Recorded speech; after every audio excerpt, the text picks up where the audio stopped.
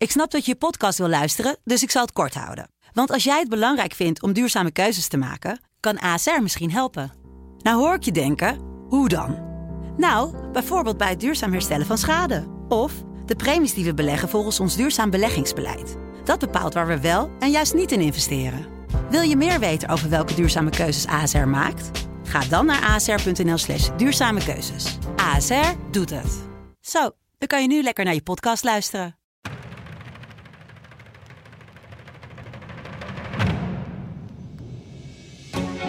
Welkom bij de Filmflits, de wekelijkse filmpodcast van de Telegraaf, waarin wij, Marco Weijers en Michiel Kooijman, de nieuwste films bespreken.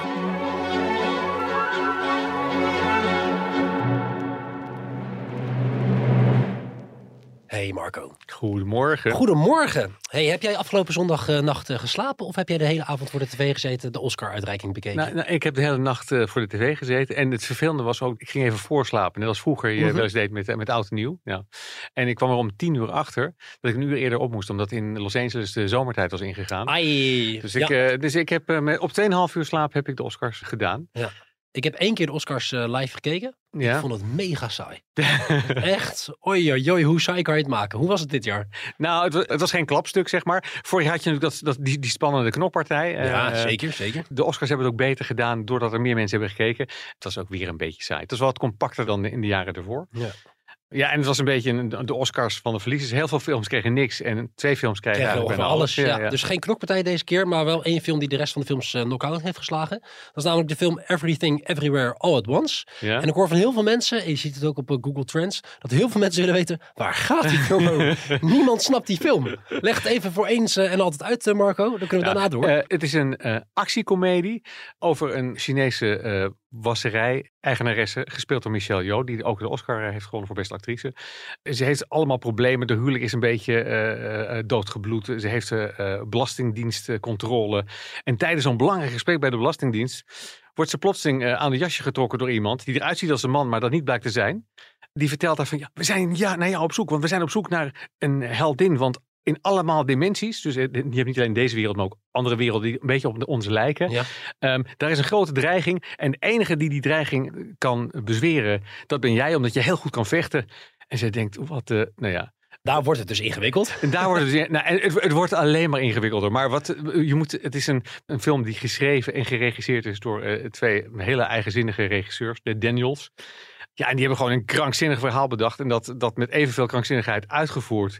Ja, en dat is dan zo origineel dat er heel veel Oscar-stemmers daarvoor vallen. Ja, en terecht volgens jou? Ik vind het niet de beste film. Ik vind het absoluut wel de meest originele film. Oké, origineel. Nou, dat mag ook een prijs krijgen natuurlijk. Ja, in dit geval krijgen ze er zelfs 7. Dus, Nou, gefeliciteerd aan hun. Gaan wij door met onze top, half tip en flop van de week? Is het een tip, een top of een flop? Nou, we beginnen natuurlijk met de top. Dat is voor deze keer de Nederlandse film All Inclusive. Deze vakantie heeft mijn moeder een godsvermogen gekost. Dus nu gaan we genieten ook. Ik wil een tijdje uit elkaar. Ja hoor. Ik had het nog wat dramatischer. Zitten we dan in het paradijs? Ik zou het echt heel fijn vinden als we toch kunnen proberen er een leuke vakantie van te maken. Voor de kinderen. Ja, het is geen Oscar-winnaar, maar het is wel een aardige film. Okay. We hebben het al de vorige keer een beetje gehad over dat in Nederland vooral romantische comedies worden gemaakt. Absoluut. En kinderfilms. Ja. Nou, dit is meer een midlife crisis comedie. Maar met een vleugje romantiek, maar vooral romantiek die niet meer werkt. Okay, het komt uit de koker van Tibor Lukacs. Dat is een acteur die al 14 jaar dat idee had. En het uiteindelijk ook heeft kunnen uitvoeren samen met allerlei andere mensen. Het gaat over een stel met tienerkinderen die voor een heerlijke vakantie naar Bonaire gaan. En als ze daar op het vliegveld aankomen, dan blijkt er een koffer niet aangekomen. Stress. Ja, hij in de stress. Hij een woedeuitbarsting. En zijn vrouw, die eigenlijk al een poosje op mij is uitgekeken, zegt van, weet je wat we gaan doen? We gaan gewoon eventjes stoppen. We gaan eventjes een time-out inlassen. Dus dan moet de vakantie nog beginnen. En dan heeft hij te horen gekregen dat hij eigenlijk aan de dijk wordt gezet. En ja, dan komt hij zichzelf in zo'n all-inclusive resort. Waarin je een animatieteam hebt. En waar iedereen zich helemaal klem kan zuipen voor niks. Ja, dan komt die man vooral zichzelf tegen. Maar niet alleen hij komt zichzelf tegen. Maar ook zijn kinderen komen zichzelf tegen. En zijn vrouw komen zichzelf tegen. Leuk gedaan. Ja. Ook dat is een origineel idee. Op een al bekend genre natuurlijk. Een origineel idee binnen het romcom genre. Ja, maar omdat het niet echt een romcom is. Okay. Want het is niet zo dat we aan het einde met z'n allen vrolijk met hartjes het allemaal goed komt. Is het huilend de zaal verlaten? Nee, het is niet huilend de zaal verlaten. Nogmaals, het is origineel uitgewerkt. Leuke film om naartoe te gaan. Zeker als je de neiging hebt om in een midlife crisis te belanden, denk ik. Dat is ook een mooie spiegel voor jezelf. Het is, was het voor jezelf ook confronterend, Marco? Nee, ik heb dat al lang gehad. Ja, wat ik me nog wel even afvroeg. Het is natuurlijk een Nederlandse film. Dus dan is altijd de vraag die gesteld moet worden. Ja, hoeveel onnodige naaktscènes zitten erin? Nou, er zitten wel wat seks in. Naaktscènes. Nou, je ziet eigenlijk heel discreet de billen van Jennifer Hofman voor een klein stukje. Het is gewoon een Nederlandse film zonder expliciet naakt. Wat mij heel erg opvalt, dat jij daar toch wel heel erg door geobsedeerd bent. Ik vind dat zo overdreven bij die Nederlandse films. Dat je ziet van het begin vaak wel aankomen. Ja, die en die gaan uit de kleren, die hebben seks en dan blablabla. Ja, ik vind het soms een beetje goedkoop. Het is meer het idee van de Nederlandse film. Daar gaat iedereen uit de kleren dan dat het in werkelijkheid nog zo is. Het is een beetje een achterhaald idee. Ook daarin hebben ze de 21ste eeuw bereikt. Blijkbaar. Oké, nou dan was dat dus de top voor deze week. Ja. Gaan we naar, je zei zelf eigenlijk, het is wel een tip, maar meer een halve tip. Los Angeles, the city of angels. More like the city of dirty little secrets. People pay me to look into the activities of its finest citizens. I'm a private detective. The name is Philip Marlowe. Marlowe verwijst naar het hoofdpersonage Philip Marlowe, beroemde detective uit Los Angeles. Ooit bedacht door Raymond Chandler.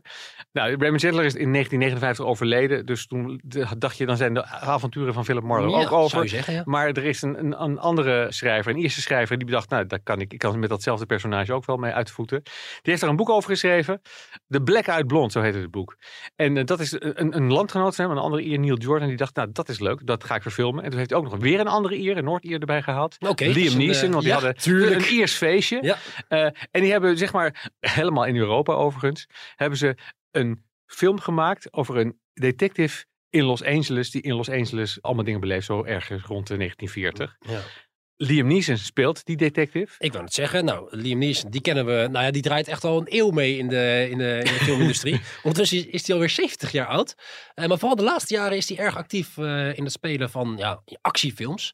Hij begon natuurlijk met, ik weet niet of hij daarmee begon, maar Taken is toch wel in 2008 een grote film geweest. Dat je Taken 2 en nog een keer deel 3. En allemaal andere films, ik wil niet zeggen dat ze er allemaal op leken, maar het was wel Liam Neeson die allemaal in actiefilms speelde. Ja. En nu weer. Ja, nou, Liam Neeson, ik heb hem wel eens gesproken en hij vertelde, vroeger heb ik gebokst. Ja, oh. Dus hij heeft ook wel gewoon de stamina en hij kan hard mappen.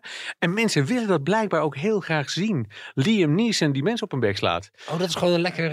En er zijn dus allerlei films, echt ook hele slechte films, waar hij dan gewoon volgens mij lachend zijn check incasseert en dan links en rechts zijn vuisten laat wapperen. Ja. En dan gaan er mensen naartoe. Ja. Liam Neeson is toch een soort kwaliteitstempel voor domweg knokken. Ja, de betere actie. Okay. In dit geval doet hij dat ook wel, maar eigenlijk is Philip Marlowe, de man die speelt, een hele nette detective die eigenlijk er pas opslaat of zijn pistool tevoorschijn trekt als dat nodig is.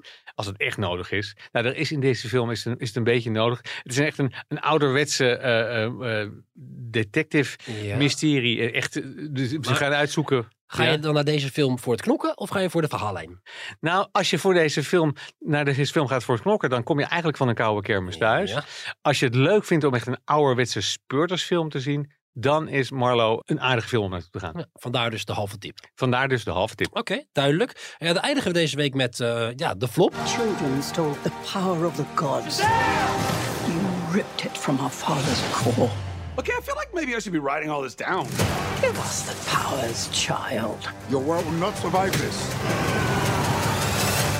You want these powers? Come get them! Shazam, deel 2. Nou weet ik toevallig dat jij de vorige Shazam, dat je dat eigenlijk niks vond. Ja, ik vond dat best wel aardig. Want het leuke van de vorige Shazam film was, al die superheldenfilms, die zijn ontzettend bombastisch.